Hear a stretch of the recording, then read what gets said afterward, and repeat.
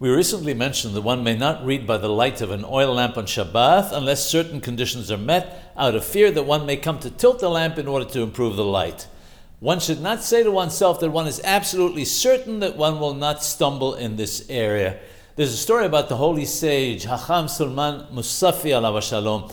He used to love studying Torah and dedicated every Friday night at home to the study of the Torah and Shulchan Aruch. In order to be able to read at night, he placed a kerosene lamp inside a glass box which had a lock. The key was held by his mother, who sat and watched over him to ensure that he did not touch the lamp. In addition, he placed a sign there which read Shabbat Kodesh, the Holy Shabbat. This way he was absolutely permitted to read by the light of this lamp. One Friday night, he was reading some small faded text, and no doubt because he was so engrossed in his learning, forgot that it was Shabbat. He wanted to tilt the lamp, but found that it was locked. He remembered that his mother had the key, but she was dozing off and he didn't wish to disturb her.